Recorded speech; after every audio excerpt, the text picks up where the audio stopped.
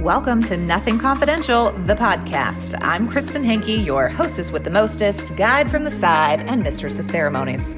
Together, we're about to explore and deconstruct the shame and stigma surrounding our sexuality. You heard that right. We're going deep on the topics of sex, relationships, spirituality, health, and everything else that impacts our ability to live, love, and orgasm freely. My hope is to shine a light on our shared experiences by normalizing taboo topics and empowering each of you to reclaim autonomy of your pleasure, your bodies, and your lives. You are now entering a judgment-free zone where I ask all the uncomfortable and embarrassing questions for you. Our unofficial mantra is be curious, not judgmental. So leave your inner prude at the door or strap her in tight because this is happening.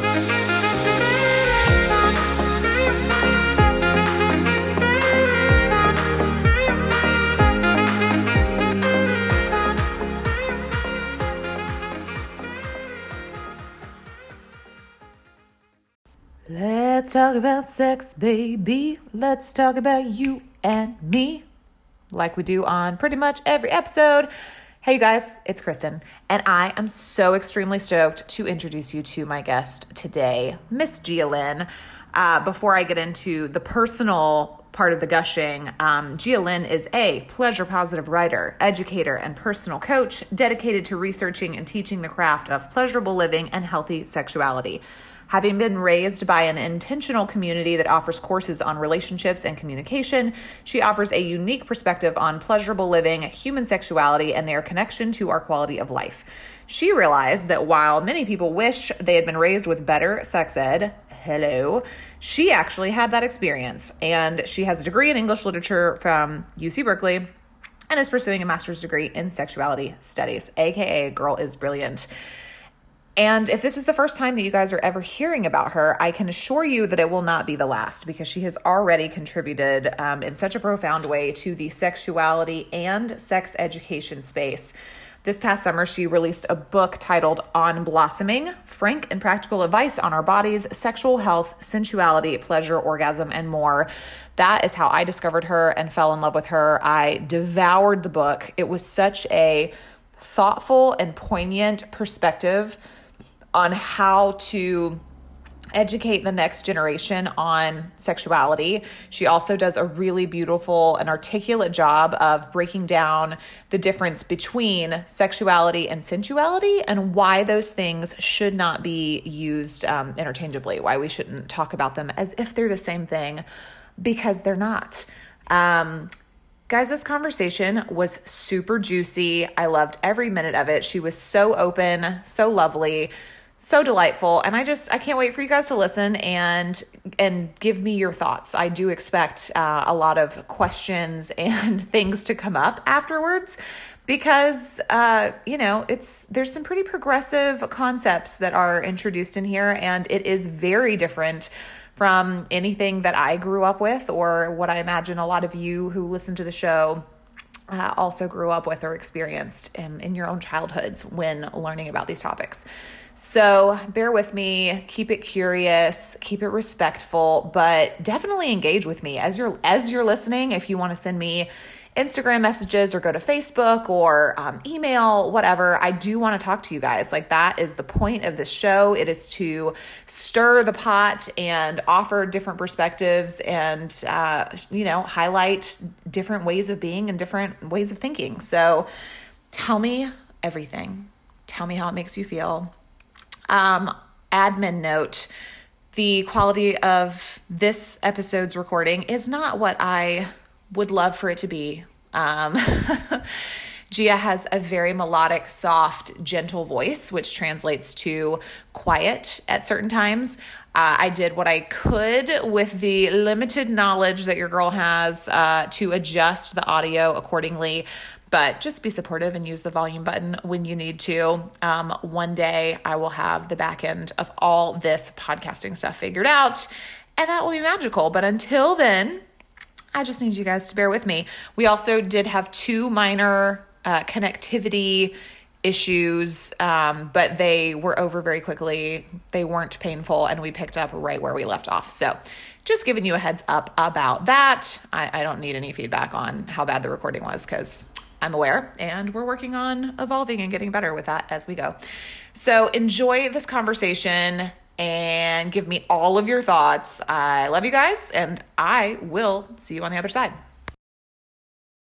So Gia, I'm jazzed because the climate obviously calls for more and more conversations around this. And I do feel like sexuality is one of those topics that in the last, like 2 years, I feel like there's been kind of a fake out around like improvement that isn't accurate. It's like everything is overly sexualized. Everything is more vulgar than ever. Everything, people are kind of like, oh yeah, I mean, we can say whatever we want about sex. Like we can talk about it openly, but I still don't feel like people are doing that, at least not in a helpful way. And a lot of it is still very much based around like the novelty, and some of it is still driven very much by Hollywood and societal programming and that kind of thing. So as far as we as women, even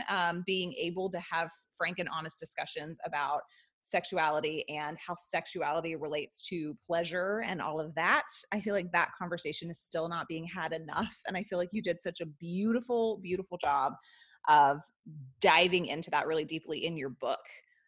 Could you share with the audience just a little bit about your background, whatever feels good, and then I have some really specific questions for you.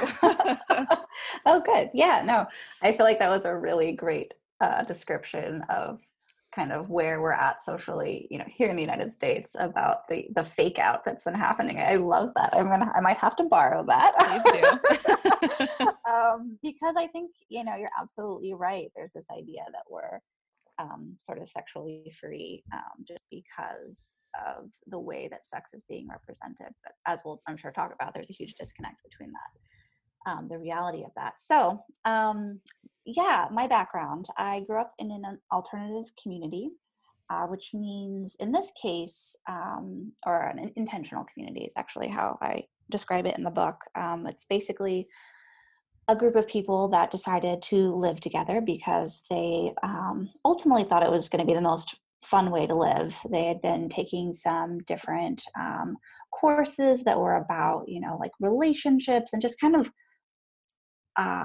living in a way that was different than they, at least, my parents and their friends had been offered at the time. This is in the 80s. So how to live in a group, how to communicate in a way that's positive and sustainable, particularly living in a group setting. You gotta really have some good communication skills. So they were kind of exploring this area, and they started their own community. And so I grew up in that environment, and I've spent most of my life living communally,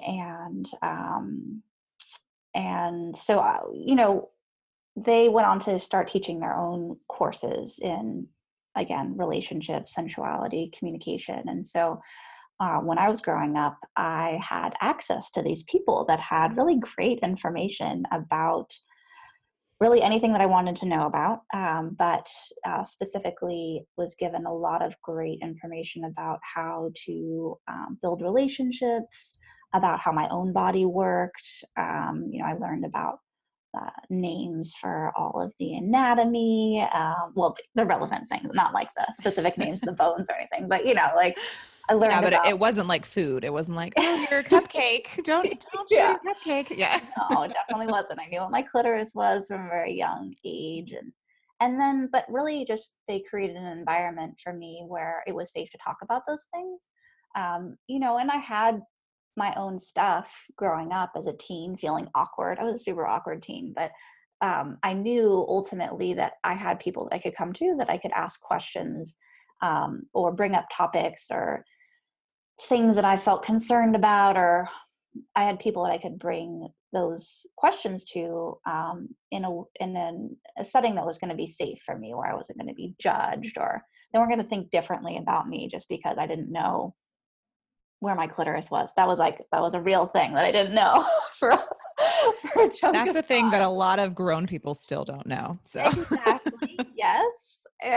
And so, and it's not surprising because, obviously the clitoris itself has been isn't always in textbooks, and it's not always in illustrations of our bodies. So that's another aside. But I grew up in this environment, and then really as an adult, particularly once I graduated from college, I kind of had a little bit more perspective and realized how different that was.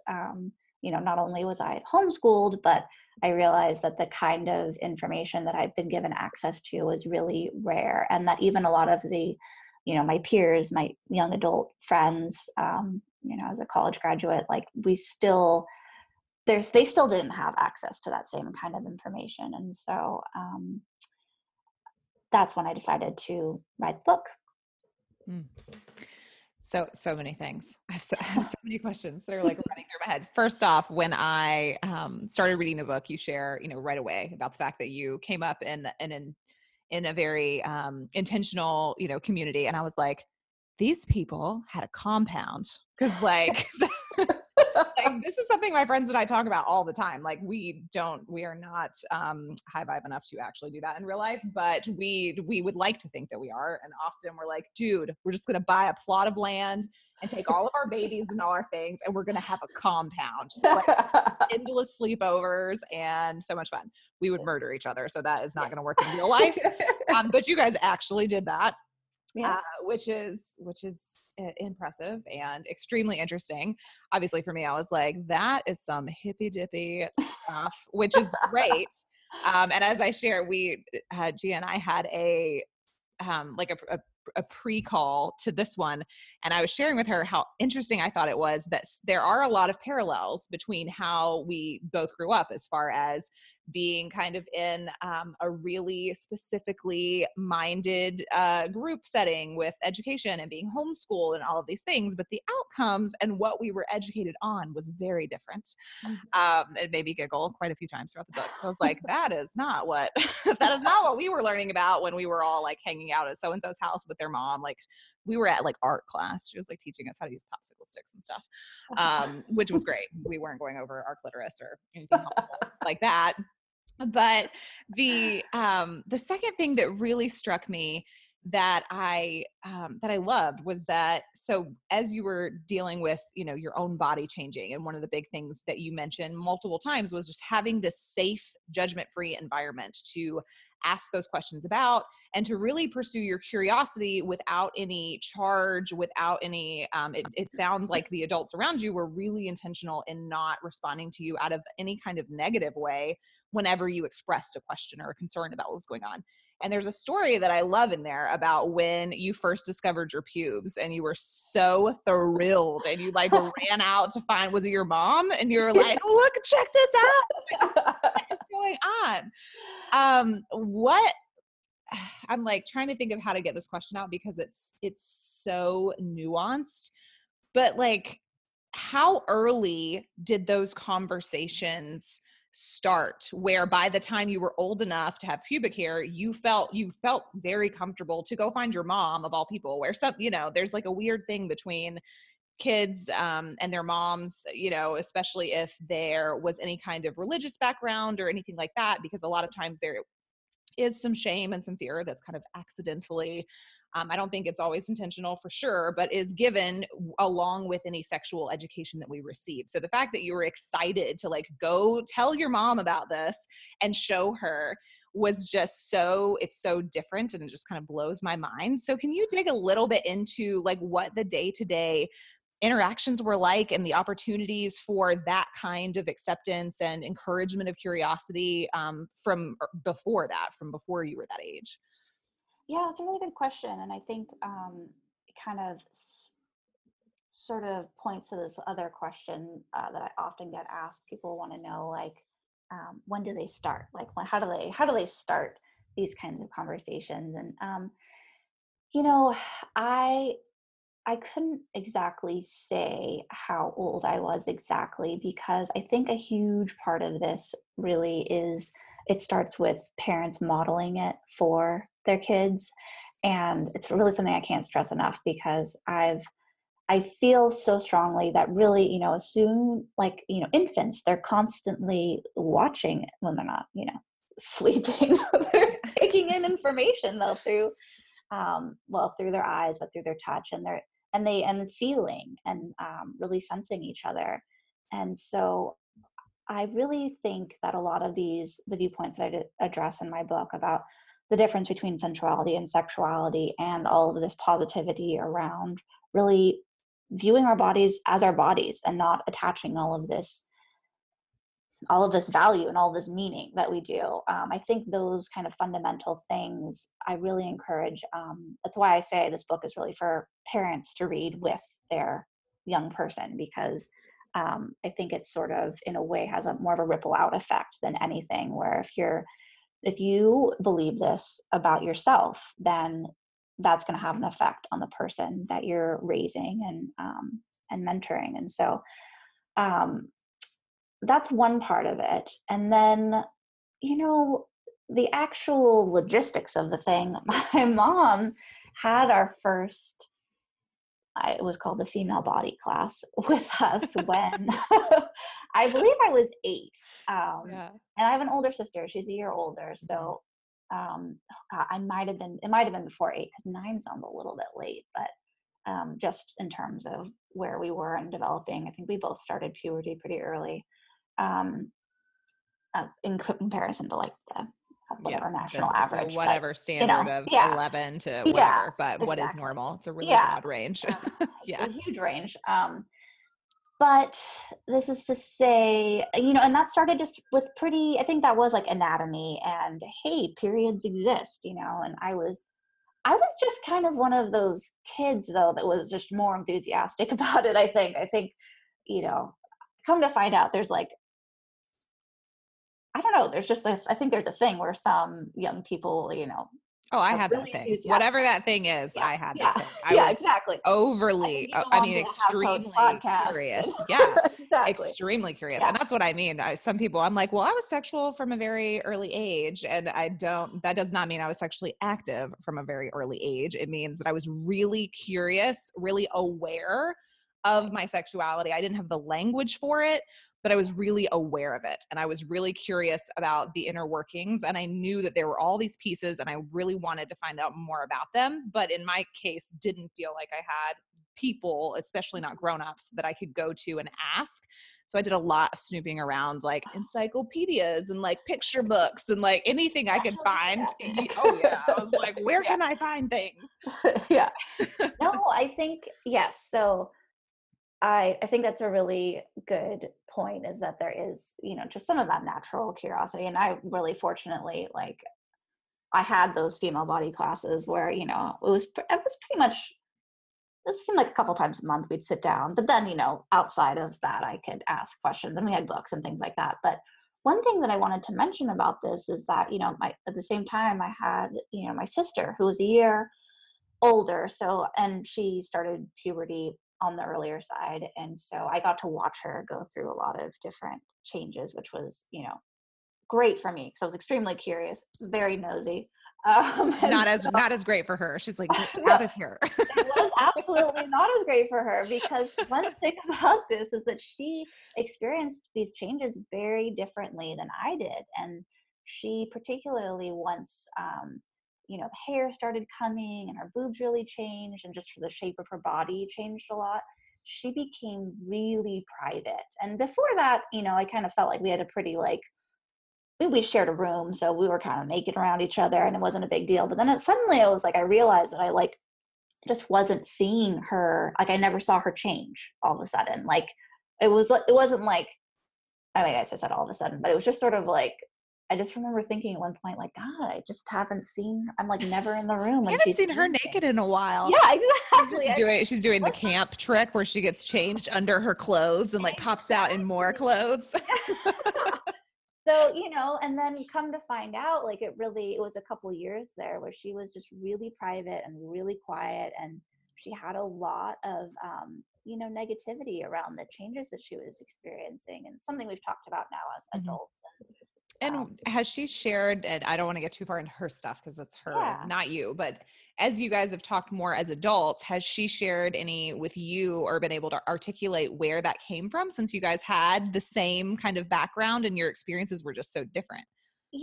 And we have talked about it, and she just felt it was this feeling of, it was just like she was not in agreement with the changes that were happening. She liked how her body was. She'd been a dancer. I don't know if this is connected to it, but and her body had looked a particular way, and then those changes, all those curves and boobs, and it's very unruly. And so I mention it though because I think a lot of people, they hear, okay, the compound, she she grew, and this idealist kind of setting, and that's how you raise Yeah. a sex positive kid. But actually, it's there's no guarantees. You can be a sex positive parent, and that does not necessarily mean that your kid is gonna be like this. Oh wow, I'm so happy and enthusiastic. Like, there's no recipe for creating that kind of an Yeah. experience. You're And not going to create a sexual savant just because you exactly, openly discussed things with your exactly. child when they were kids. Yeah, exactly. And so, with my sister, it was a moment by moment thing. When she wanted to talk about certain things, then the door was open. When she, a little bit later in her development, she pretty much had a 180 change. And then, we were there for her and ready to talk about those subjects. But it was just, she just had her own pace with the whole process. Mhm. So, I like to mention that because I just think it's important that it doesn't mean just because, your kid is not jazzed about their body changes, does not mean it's no reflection on the parent. Yeah. It's something that you can also, just as It when you doesn't do mean you're get not progressive. It just, exactly, yeah. yeah. Just as when you have a kid who's totally jazzed about it, you can really handle them in pretty similar ways. Mm. Well, you mentioned this briefly, so I think this is the perfect time to dive into this. Normally, on the show, I wait until closer to the end, and I introduce a hashtag asking for a friend that was like anonymously submitted, and I have people give their thoughts and opinions on the question. But I think that this fits really well into what we're talking about right now. And this person asked, "How do you own your sexuality unapologetically, and what age is it appropriate to embrace that?" And so that two-part question, to me, it is the perfect flow into this larger conversation around the difference between sensuality and sexuality. I want to mention that, like, early on in the book, one of my favorite parts of the book was you describing making a cup of tea. Like, the way this woman describes making a cup of tea, not only did I want to be the tea, but I also thought twice about like how I prepare my own tea. It did make me think of, like, I really love ceremonial matcha. And so I'll do kind of like a moving meditation, while I make matcha, because it's something that's very Mm, soothing and experiential and sensual. mm. But could you break down that difference for us the way that you see it? Because I think that will really help people with this freak out they have in their head where they're like, when do we start talking to kids about sex? And I'm like, well, I think they ask that.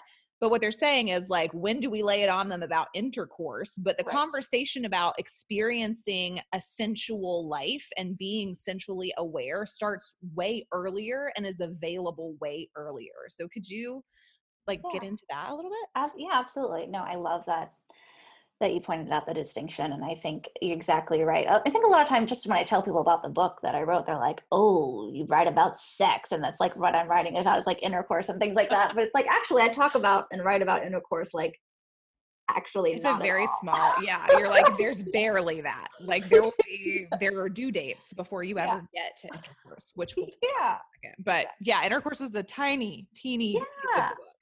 Right. Well, and for one thing, there's just so much emphasis on. I was like, when I was thinking, when I was plotting the book out, I thought, well, if my potential readers, if they're going to read about anything, they'll have read about intercourse already. So I think that department's covered. So We all got that part. That's the part yeah. that left us like wide-eyed and slack-jawed walking out of our mom's room, and we were like, what? My dad did what? You're like Yeah. 9 and you're like, "Oh my god," and you just can't Yeah. after that. Yeah, Exactly. so intercourse gets covered, unfortunately, Yeah. for better or for worse. That gets brought up pretty Yeah. quickly. But the rest of it, the other nuances Yeah. do not. So, Exactly. And there's so much to talk about. So yeah, one of the first chapters that I have is talking about this difference between sensuality and sexuality. And, they're words that usually get used interchangeably. And sensuality is usually kind of seems like it's sort of like this kind of mood lit version of sexuality, or it's like, well, I don't want to say the word sex, so I'll say sensual, and like, which is fine. She That's was a fine. very sensual young lady. It's like an old guy's way of calling somebody a slut, and you're like, what? Yeah, it's more, it kind of alludes to something as opposed to being really a specific term in its own right. And so one of the things that I like, this sort of fundamental way of really viewing the culture that we live in, is this idea about production, and that usually in society, the things that we produce are given the most like positive value, like having a job, having a house, keeping your job for a long time, or bringing in a lot of money. These are like, and producing can look a lot of different ways. Those are just like very obvious ones that we kind of tend to value as a culture. And so it's like these production kind of values is usually how I call it. And so that's actually something that is related to sexuality, where sexuality is the things that it's the acts that are about reproduction. So it's everything that we do to reproduce the species, which is not bad. It's great. We want It's necessary. to, Yeah. it's necessary. We're all here because of a successful sexual act. I would not take that away. But what the reason that I make this distinction is because that is a facet of life, but it's not all of what sex is. In fact, that's actually like a really, really tiny, tiny window, even for people, those with uteruses who are able to, are fertile, have a mate, all of those things line up. That's actually just a teeny little blip on the radar of really like how long, the human lifespan is, and our really how long we're able to sense and experience pleasure. Our actual fertility is like this, like it's like a millisecond in our life, essentially. I mean, it's a little longer than that, but it's just, and then so aside from that, we have this idea of sensuality, which that is basically the experiences having to do with the senses. And it's something that's not goal oriented. It's outside of that model of production. So, and it's really, I use this cup of tea example because it's something, you can have sensual experiences with basically anything, because it's about putting your attention on what you're experiencing. In order to experience your senses, you have to be in present time, and you have to be noticing what's going on around you. And so, how people experience their senses, or which ones there are more sensitive than others, varies. We've all got different levels of abilities and just personal preferences, but it's really encouraging people to value those sensual experiences, because since we are so entrenched in this production oriented world, we tend to just value those reproductive acts, even when we're not actually reproducing, but it's usually that emphasis on intercourse, or just, usually kind of penetrative sex kind of in general is that we have a big emphasis on that. But actually, when you look at it, at least with the vulva, just how we're built, it's not necessarily that conducive to penetrative sex. It's on the outside, Yes. the most accessible part of it. And so if you just look at like how we're built, just in our genitals, it seems to speak to something outside of really that all the emphasis that we have on penetration. And but then really, if you look at it even bigger picture, I mean, our biggest sensing organ is our skin, and we have it all over our body. And really, if you stopped and think about it, you can get a lot of pleasure from just touching the hairs on your arm. And so I introduced the book that way because I actually look at all of the other topics that I cover, from anatomy to consent, communication tools to friendship, from this lens of sensuality, because I think that just how, like I talked about, we have a society that values production. You can flip it and view it outside of that production model and experience really all of the aspects of your life from that sensuality lens. And so when I talk about pleasure focused sex ed, like I'm really talking about pleasure focused. Like it's not just sort of like, oh, well, she's got a chapter on orgasm. It's like actually the whole thing is built through this lens of sensuality. Mm. And I love that. And I don't know a woman alive who hasn't had a sensual experience with a piece of chocolate cake. Like I don't. So it applies to so many different areas. I love the clarity and the distinction. That brings up a question, a personal question for me, because you also did a great job of just kind of, hitting on why language is so important. And I agree with that a lot about like how the words and the phrasing around how we talk about these things with other people and everything, how important that is. So I have been in the last year or so, because the idea of sexuality, sensuality, and everything in between is so much bigger than the act of having sex. I have been guilty of using sexuality as kind of an overarching description of a lot more than intercourse. So for me, when I'm talking about someone reconnecting or claiming their sexuality, I am talking about all of those pieces as they work together. And I'm also talking about that sexual energy that comes from our sacral, chakra, that is connected to creativity and vitality and all these things. So in your opinion, what would be I mean, I don't even want it to be, because I know there's not like a right and a wrong, but it's like, what would be a more powerful way to clarify that, since people are like, they do tend to think of sexuality as sex? Mm-hmm. Yeah, I think that's an important question. And it's something that, on my own, I do, I do consider, because I have this particular definition of sexuality and sensuality, but I'm aware that the majority of the world is not privy to my definition. So it's really, it's a case by case basis. And I think that when, in terms of how you are describing, your experiences, and, or if it's in relation to your work, I think that you do have to be aware of who you're talking to, and that when I say the word sensuality, I'm aware that I sound a little bit, it sounds almost a little bit dated in a way, or like kind of 90s for some reason. That's like kind of like the weird imagery that comes up for me. Like, or like, oh, it's like, those connotations. I think of somebody like dripping candle wax on somebody. Yeah, exactly. There's like red roses. Like Boys to Men is that. I'll make love to you.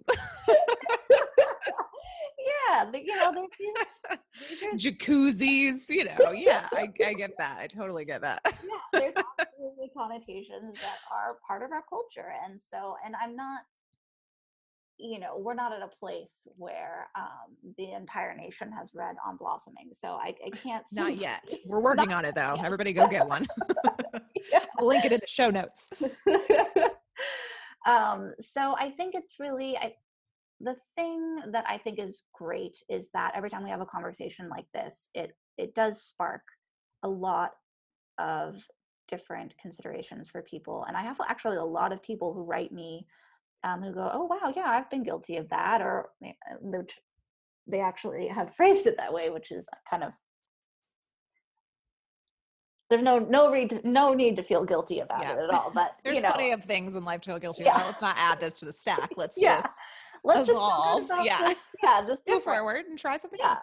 And and then maybe it's not useful to everybody who's listening to this, but I think that as you said, the words that we use define our reality. And so if living a more pleasurable life is of interest to you, then this is a viewpoint that's available, is that you can make this distinction for yourself. And maybe you tell your partner or your partners that you are making this distinction, and that going forward, you're going to use these two terms differently, and they're not going to be interchangeable anymore. And then maybe they start doing it too. And then you've got your bubble of like well, these people who are, probably the most important people to you, or at least in the top 10, you're functioning with these same definitions. But then, I can't possibly, Yeah. expect Joe Schmo, who I meet at the bookstore, to, use it the To same way. get that. You Yeah. know, it could be useful to Because you. it is all up just about how things are broken down. It's like the difference between making love and fucking. Like those are two different Yes. things. There are different emotional connotations. There are different, like sometimes the act is the same, but the intentionality behind it and like what is going on and how the person feels during and after is very different. So I think it's a similar distinction that we're trying to derive. It's like, what is the intention behind these sensory experiences that you're having? And then bringing it back to, just the kids. I think this is something that, I'm about to give birth to my first child, and she's a daughter. And so obviously that brings up a lot of things. And there's a lot of stuff that I want to be aware of and be really conscious of in her ongoing lifelong education and discussion of these topics and these lessons. But you also want to be conscious of not swinging too far the other direction where you're like, they're on blast because you had such a limited, situation. You like turn the Absolutely. fire hydrant on them. They're like, Um, I don't yeah. want And I think that sensuality is a huge part of that, because before, like, of course, like I'm not gonna be out there telling my 12-year-old that she needs to be like buying vibrators and stuff. Like I'm not gonna give her, like there's just these things. I think people get this idea in their head when they're like, oh, a sex positive like parenting approach. And I think helping kids understand what feels good to them and giving them a really firm grasp of autonomy and consent and pleasure in their own bodies in every stage that they're in is a huge step up, because I disagree with the concept of the talk. Like this is such a loaded nuanced subject that there's no way that like by the time they're 11 you can have a 5-minute to 1 hour conversation with them and then be set for life on like their sex education. Like that is not good enough. Uh-huh. And I also think that waiting until your kid is 12 to even pretend like sex exists is not always a great option either. That doesn't help either. So I think that sensuality gives you something. It gives you a bridge to get to them with until it's appropriate to bring in these other aspects of sensuality. Sexuality can be part of your sensual experience in life as a human being, but it isn't everything. So I think that is really helpful. Yeah, absolutely. I think you're right. It forms a really nice bridge where, I think a lot of the things that you just, described are spot on. It's like, yeah, sitting down with an 11-year-old and kind of reciting all of these things is really, that's not how you would cover any other topic. If they were interested in fishing or, I And don't the know. hook goes through their lip. Yeah. The end. Yeah, Good exactly. luck. Yeah. We would, but no, it's like actually, if they were really interested in fishing, you would know that probably before they were 11. You would have seen some road Heard signs these signs. Yeah. and talk about it, and then you'd bring it up like, hey, if you ever want to talk about fishing, let me know. Or and then and or hey, I found this interesting article, you might want to read it. Really, I think people have so much fear around covering this topic as parents or guardians. They miss a lot of signals that are happening. Like, first of all, oh, I'm getting the connection is unstable. Should I wait? Okay, no, it's back. I was like, re-say just the last thing, just to Okay. make sure they got it. Yeah, I just think that, parents have and guardians have so much fear and anxiety around these having the talks and doing it right and putting all this pressure on themselves that they are likely missing road signs, indicators that the person that they're raising has questions or has some things that would be good to talk about. And maybe they don't want to necessarily ask questions about it, but we've got to know that even if 11 and 12 sounds young for having the talk, they're getting exposed to messages about sex way before that. And so, especially if they're in the public school system, Mm-hmm. or if they have a smartphone. It's pretty much a Or guarantee. an older sibling with friends. Like it just, yeah, Exactly. they're going to get it Yeah. somehow. So you Yeah. might as well get ahead of it and help direct the perspective and the conversation for them. Exactly. Yeah. And so I think so much of the sex ed talk ends up being what they see in porn, really, which is really unfortunate, or like the like kind of like little hushed conversations. Mm-hmm. But really what you have an opportunity to do as a parent or guardian is fill in so much more of the spectrum of what's available, because porn shows you one tiny thing about what sex looks like. And then if you have a 5 minute the talk, then okay, you've showed one other little sliver, but there's still a huge, rainbow of information Mm-hmm. to discuss and topics to broach and curiosities and things like that, if you're willing to be open and be open-minded, you can provide a more complex and nuanced idea about sex.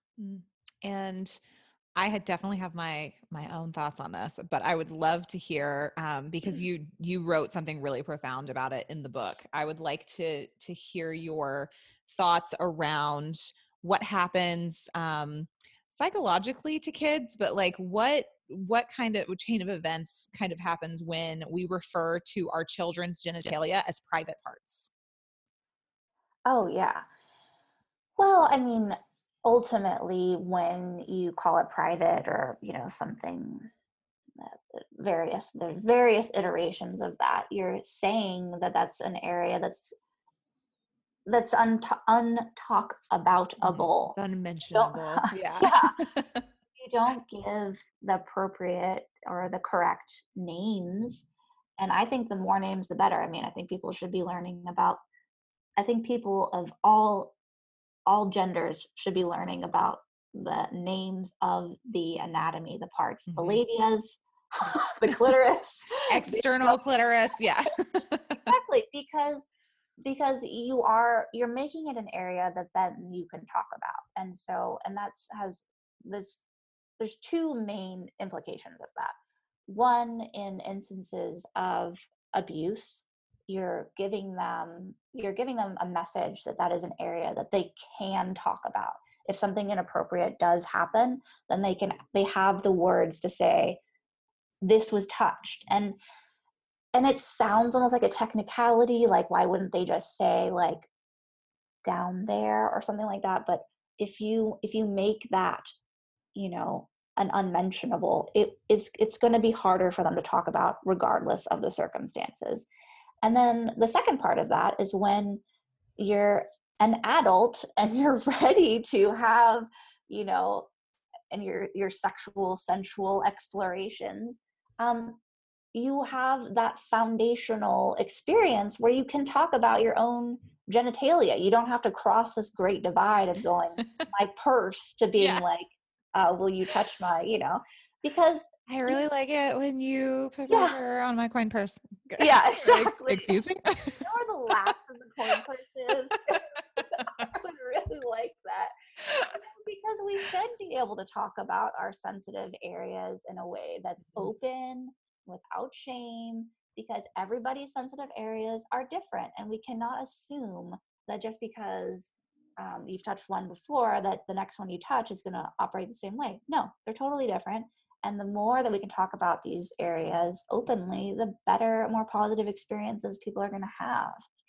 I love that. So, yeah. And I think, and I keep coming back to it because I think it's such an important distinction. So you guys, sorry that I keep like harping on this, but that's again speaking to the difference between sexual activity and sensual awareness. Because I think that did my train just leave? It might have. Where was I going with that? We were talking about labias and vaginas and all of that good stuff. Man, this is a bad one. Hold on. I have it. I'm like, I know where I was going with that. Or maybe not. Okay, well. Basically, I just think that it's important for them to be able to discuss their bodies. Oh, I know where I was going. Booyah. We're taking the sexual charge out of nudity and away from our bodies as well, so that we're removing shame, essentially. Like, you're not going into the conversation with all of this sexually charged shame, because our bodies are very much a part of our experience long, long, long before we become sexually active. And so being able to name body parts and establish boundaries and have conversation and ask curious questions, because those questions look different at different ages. Like for you were like, oh, I have hair on my vulva. That's a very different like conversation than like, oh, so how does the clitoris work? Like, what's going on? These are different questions. Yeah. So I think giving them the proper vocabulary, like, that's not perverse in any way. And Exactly. there are groups of people out there, who are like, oh, I just think it's inappropriate for kids to be running around talking about their labias and stuff. And I'm like, I disagree, because that is part of the body you were born with. Like, why should they feel any kind of shame or discomfort around properly describing the parts of their body that they were born with? Like, that just, you're setting them up to fail from really early on. So Exactly. No, I after think all that's that, such that's what I was trying to get to. well, I'm so glad you I totally agree. I mean, obviously, but I really like that you make that distinction, because if you think about how it works currently. Oh, okay.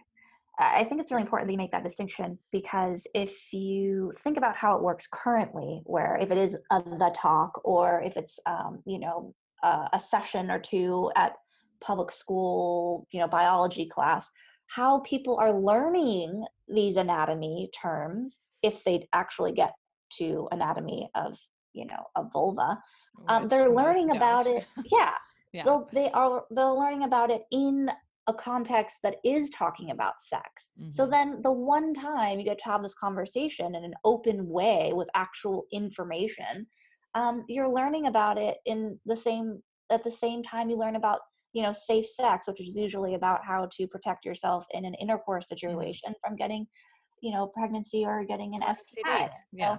yeah, so why, like, that actually furthers that sort of, Mhm. as you say, like, kind of sexualizing our own bodies. But if you can learn about it before then, in a time when it's based off of your own curiosity, then why not? It's much more natural, and it's part of just living your life, as opposed to this Yeah. other pretty strange way that we kind of go about this. Yeah. Because I think it's interesting, and I'm definitely not throwing shade at parents who decide, to go this route with your kids, but I do think that there is an impact. Like, we all just have to be aware of the impact that our chosen course of action and education and modeling for our kids, like, what that is.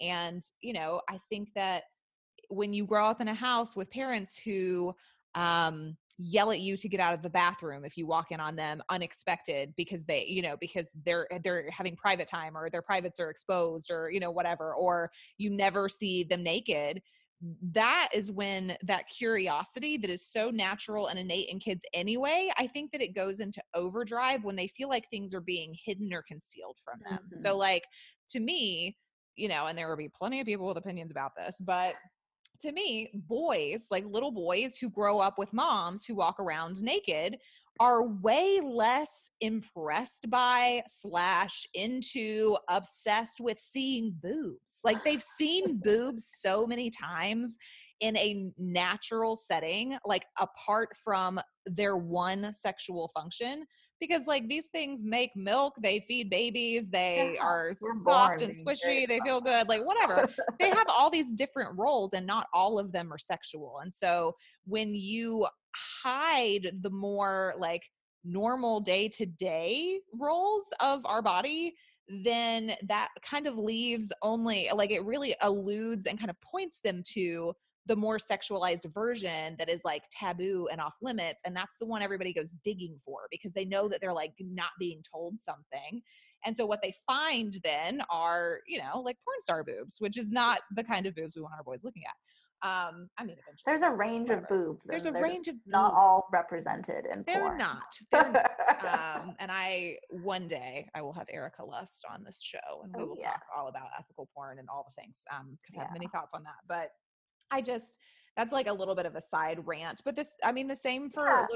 little girls too. Like when you are in a loving, accountable, healthy, household with a close, tight-knit family, it's like your baby, your kid is going to grow up, if from the time they're an infant, seeing their mom and their dad naked, they understand the difference very quickly between male and female bodies.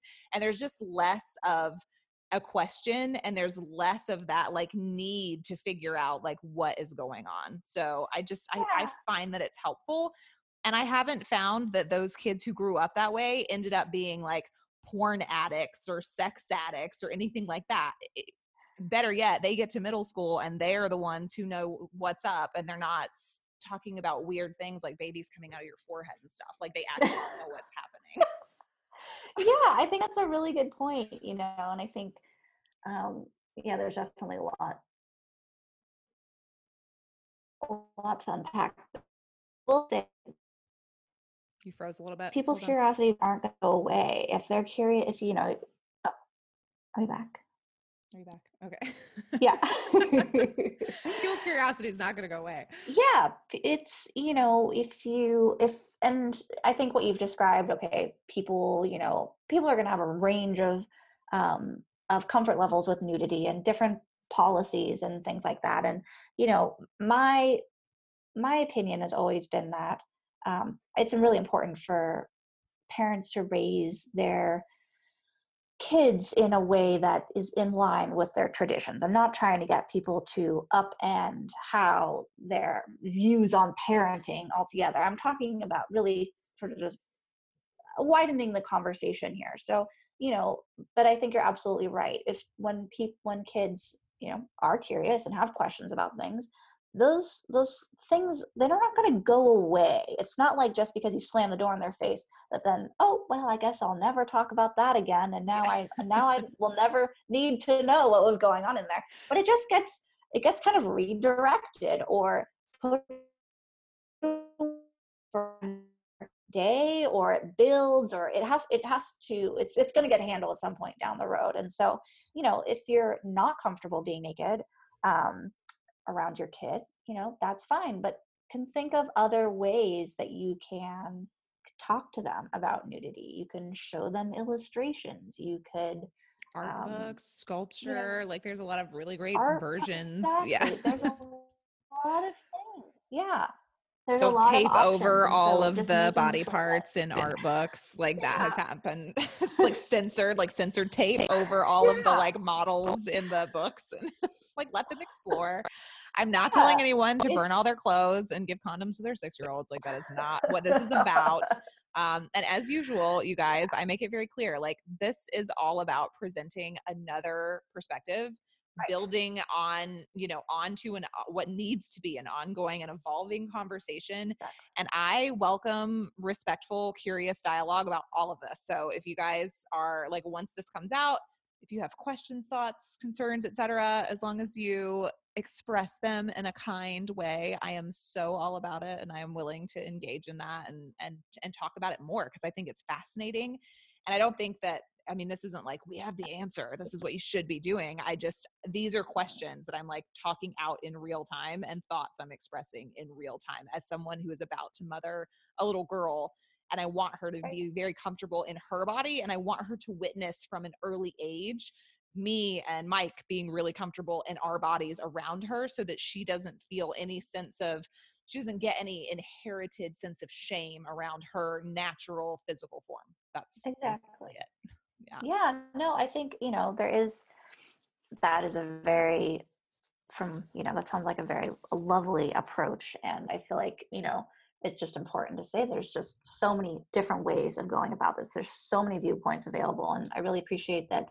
Really, it seems like what you're doing here and this conversation with your podcast is just opening the door for more conversations to be had, because it's been a pretty small conversation about what the right way to do things is for a while, particularly in regards to sex ed. So really, if we can tell anything from our different the different social movements that have been happening in the last few years, is that we really do need to have some changes in how we're raising kids, the kinds of sex ed, the kinds of just education that we're providing. And so it really starts with having these kinds of conversations, which a lot of people probably will balk at. Like, I would never be naked around my child. But, hey, we got to make some changes here so we can have a more positive future. Yeah. And you guys, we don't have to move into communal living. Like if you want to, that's Exactly. cool. But like, you don't have to do that in order to have intentional, conversations with your kids and with the people in your life and with, everybody around you. Like you get to bring these conversations into your space. If nobody else is doing it, like it might be a sign that it's your job to bring it up and talk about Absolutely. it. I could literally talk to you all day. So I want to make sure that I am respectful of your time. Maybe the thing that we will end on is just thoughts and conversation around how basically you expressed a perspective about changing how virginity is perceived and like what it means when you lose your virginity, like taking away the overemphasis and somewhat religious and patriarchal kind of charge to, the hymen and all of that stuff, and like having a broader experience basically that you equate with losing your virginity or coming into sexual maturity. I don't even like the term of losing something. I think that it's better to focus on gaining something. But I was really interested in your thoughts around that, and I would love to hear you chat about that a little bit if you have a minute. Yeah, no, absolutely. I've been loving this conversation. I feel like it could go on all day. Yeah, I think the whole idea about losing virginity is something that's becoming really increasingly outdated. Particularly, we're in a time where particularly the younger generation is um, talking about expressing gender in a different way than previous generations have, and which I think is such an important and really fantastic conversation that's going on. And so, and along with that, people expressing their sexualities in different ways and expressing that difference in sexuality in a way that's more public and just being expressive about it, which I think is amazing. And so, so then this idea of losing virginity, which is typically, a penis penetrating a vagina for the first time, it just sounds so clunky. And because it really, it's heteronormative for one thing. And it's really, so it excludes a whole bunch of other sexualities and varieties of genitalia, but also more largely, it's again that emphasis on sexuality, on like that reproductive model where it's all about the penetration, and I just think it's so unfortunate because it's looked at as this sort of rite of passage for a lot of young people that is likely not going to be that pleasurable because, again, where the clitoris is located. Um, and so, one of the things I talk about in my book is really just it's time to just move away from this concept. And it was in Peggy Orenstein's book that I first came across this idea. One of the young women she interviewed suggested that your first that like the equivalent of losing your virginity, which some people call sexual debut, which I just think is pretty that's cute. interesting. Yeah. Yeah. My sexual debut. Yeah. Put it on the calendar. Sexual Really debut. Could be when you have your first orgasm with another person, which I think is a really potentially a very just a lovely way of reworking that dynamic. It's definitely a lot more positive. It is a lot more positive. It definitely indicates that there is pleasure involved, which really with the other way. Well, sadly, you can Yeah, lose your virginity and it have nothing to do with a rite of passage. It can be exactly. something that was taken from you, and that's not Exactly. like, no. Yeah, Mm-mm. it absolutely can be. So, exactly. That being said, that somebody could have experienced a so-called rite of passage and it be Mhm. something that really wasn't voluntary. So, we can create potentially a new framework for this. And I think also in a later chapter, I talk about orgasm from this perspective that is not, is again, it's not that production based or we're trying to achieve this climax, or really it's about experiencing an increase and decrease and more increase and decrease of sensation, and learning to approach our sexual and our sensual experiences from that model really opens the door for uh, these early experiences, but really lifelong, for those experiences to look a lot different. Where if you can learn to approach it differently, then suddenly your value isn't based on whether or not you climaxed or didn't, or produced a climax in a person or didn't. And really it requires more communication and more attention, but I think the rewards are really infinite.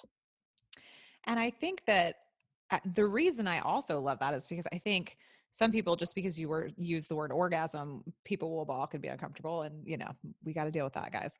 But I also think that when you bring that into it, it becomes a much more intentional, like, requires more participation from all parties involved. And so when you are looking at an experience like that as the first time that two people orgasm together, you are basically, you're assuring that you have put thought into like who the person is. Like, nobody is orgasming together for the first time drunk at a party. Like, Right. that's what I'm trying to get to, Yeah. basically. I was like, Yeah. I don't know an eloquent way to say that. It's Uh-huh. like, oh, I lost my virginity at this party, things got out of hand. Yeah. It's like, things don't get out of hand when you're both consciously pursuing an orgasm together. Like, that just, I mean, booze might be involved if you're the appropriate age and whatever, but that, to me, I'm like, clearly you have to be a lot more present in order for that to happen. Whereas fumbling around under a dusty sheet in your aunt's basement and getting penetrated is not, like, it doesn't require as much forethought, preparation, or intentionality, essentially. So Exactly. Yeah. yeah, I really like that. Would you mind, since you shared it in the book, I feel like you have no problem sharing about you did share very openly about your first sexual orgasmic experience, where you decided at a certain point that that you were ready to, have your first orgasm with a partner, and that was not through penetration, correct? It was through a due date. Was that right? Would you describe to people what a due date is? Because also when I read it, I was like, that is what will be keeping us alive after the baby is born, when penetration is Yes. not really an option. Like, I Absolutely. just, it just carries on this, like, the more options to experience pleasure with somebody, without, shoving something in your badge. I think that's great. Like, people need options. So could you Absolutely. share that story with our listeners? Yeah, absolutely. So, a duty is where two people put their attention on one person's body for the maximum amount of pleasure. So, it can look a lot of different ways, because that's just the basic definition. So, you could hypothetically you could pick any body part that you wanted. So, this is really great for people with different different sensory experiences, different levels of maybe functioning ability in their bodies. A due date can be adapted really for anybody. And so, and then, like, as you said, different stages of your life. It's really, it's all about creating pleasurable sensation in your partner's body. Um, so in the experience that I described in the book, it was a man who was a friend of mine, and or a young man, I guess I should say, because I was a young woman, but um, stimulating my clitoris for the duty, which we had agreed upon a time. I can't remember, 7 minutes, something like that. But we had, set up the time, set up the space that we were going to have it in. Well, so I have to ask you this, because this is the nature of the show, and people are going to be wondering, like, did you go up to him and you're like, so I am ready to have an orgasm and I would like you to be the one to give it to me? Like, how did that conversation go? Yeah, it was pretty It much, was like that. It he, was he's just a good straightforward friend of mine. He was because he friends was with in your Danielle. community as Yeah. well. So like, this is somewhat normal there, whereas here that would be a little bit different. But yeah, you Yeah. were, yeah. I mean, It was very he, straightforward. And he was he was like, a good okay, cool. friend. He was my age. He was, let's see, I knew he knew about due dates. So I had Mhm. it very easy. Okay. Had you guys like made out or anything No. before? No? No, No? we didn't have, I mean, we had a very friendly, like Yeah. affectionate relationship. We knew each other well. And, he was somebody that I liked, but it wasn't somebody that I Yeah. had So those you types of didn't experiences. pick him because you were like, oh, that guy's really cute. I want him to give me an orgasm. It was more like he knows what this is. So when I ask him for this, he will be able to deliver. I mean, cuteness Or factored in combo. for I sure. would hope so. That's what I was trying to get you to say. Well, it was This fun. guy was really cute, so I went up to him and I No, asked him to give me my first orgasm. yeah. I think one thing, I mean, yes, I liked him, but I don't really emphasize that in the book because I think we have this idea that, our sexual activity has to be with somebody we have like romantic chemistry with and all these things. But actually, I think personally, knowing somebody, like somebody that you actually know and are friends with, sometimes that like romance stuff actually gets in the way of like really knowing somebody. So It does, that, because yeah, somebody can be good at romancing you and not good at giving you an orgasm. Those are exactly. two different things. Exactly. So, but what friendship requires is attention. Hmm. And what an orgasm also requires is attention. And So, communication. Yeah. yeah, Yes. Valid points. But yeah, attraction is not to be underplayed. for So, sure. No, so and boy was cute. yeah, it can look a range of ways, but so yeah, I asked him for the experience. We had my room, private area, and yeah, I laid down on the bed. He sat next to me, and yeah, he just used the tip of his finger, and it was great because he's sitting up, and so he can see my face. We can see each other, obviously. Talk openly without any obstruction, and then he could actually see my vulva and describe to me what it looked like, which was really, even though I had, used a mirror and looked at it before, it was really kind of an emotional like moment for me when he first gave his descriptor. Like the idea of having somebody looking at it, talking about it, calling Yeah. it my vulva, and saying something positive was really such a marvelous experience. And as a first time experience, that it was great. But also, I mean, anytime really, at Hmm. any vulva owner is gonna like that, and any penis owner is gonna like that too. But penises Yeah, get a lot of praise, they so, do. and they're easier to see. They are easier to see. And this is a valid point that needs to be brought up. Like, because you saying that about like him describing it to you, you like, girls don't think about the fact that, especially in the way that a lot of us come into our early sexual encounters with guys, it's like dark and there's like clothes and there's blankets, there's all this stuff. And it's like, you could have sex with someone for a long time and them not know what, like, the intimate details of what your vagina and your labia and your, vulva and all of these things look like. And I specifically remember this one day where, like, my husband and I have been together for 6 years, married for 3 of those. But it was, I think before we were married, I was like in the bathtub, and it was a nice big bathtub in this apartment that we had. And I was like reading and I had candles, and he had like been out, because that's what I do when he goes out. I stay in, I drink wine in the bathtub. So he had been out with a friend, and he comes back and I hear him come in and I'm like splayed out. Like I'm like spread eagle in the bathtub, like reading books and just chilling, so relaxed. And he walks into the bathroom and I'm just there. Like the light is on and like there is everything in the bathtub. And it was so cute because he just didn't, like, his face, it was just so curious. He was just like, he just said flat out, he was like, so that's what all of that looks like. But it's like, we've been having sex for, probably 2 years or something, but he just Yeah, never like looked straight down on all of my business with the light on before, yeah, which is kind of sad, but also funny, like, because it wasn't, there was no like recoil or judgment or anything of any kind. It was literally just the statement that like, oh, that is what that looks like.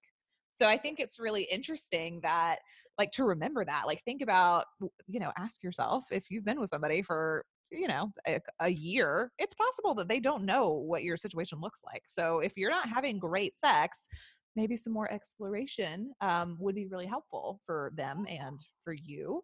But I love the thought of that. I love that you had that experience and that you were able to ask for what you wanted and then receive what you wanted in such a clean, holistic transaction. I think that's awesome.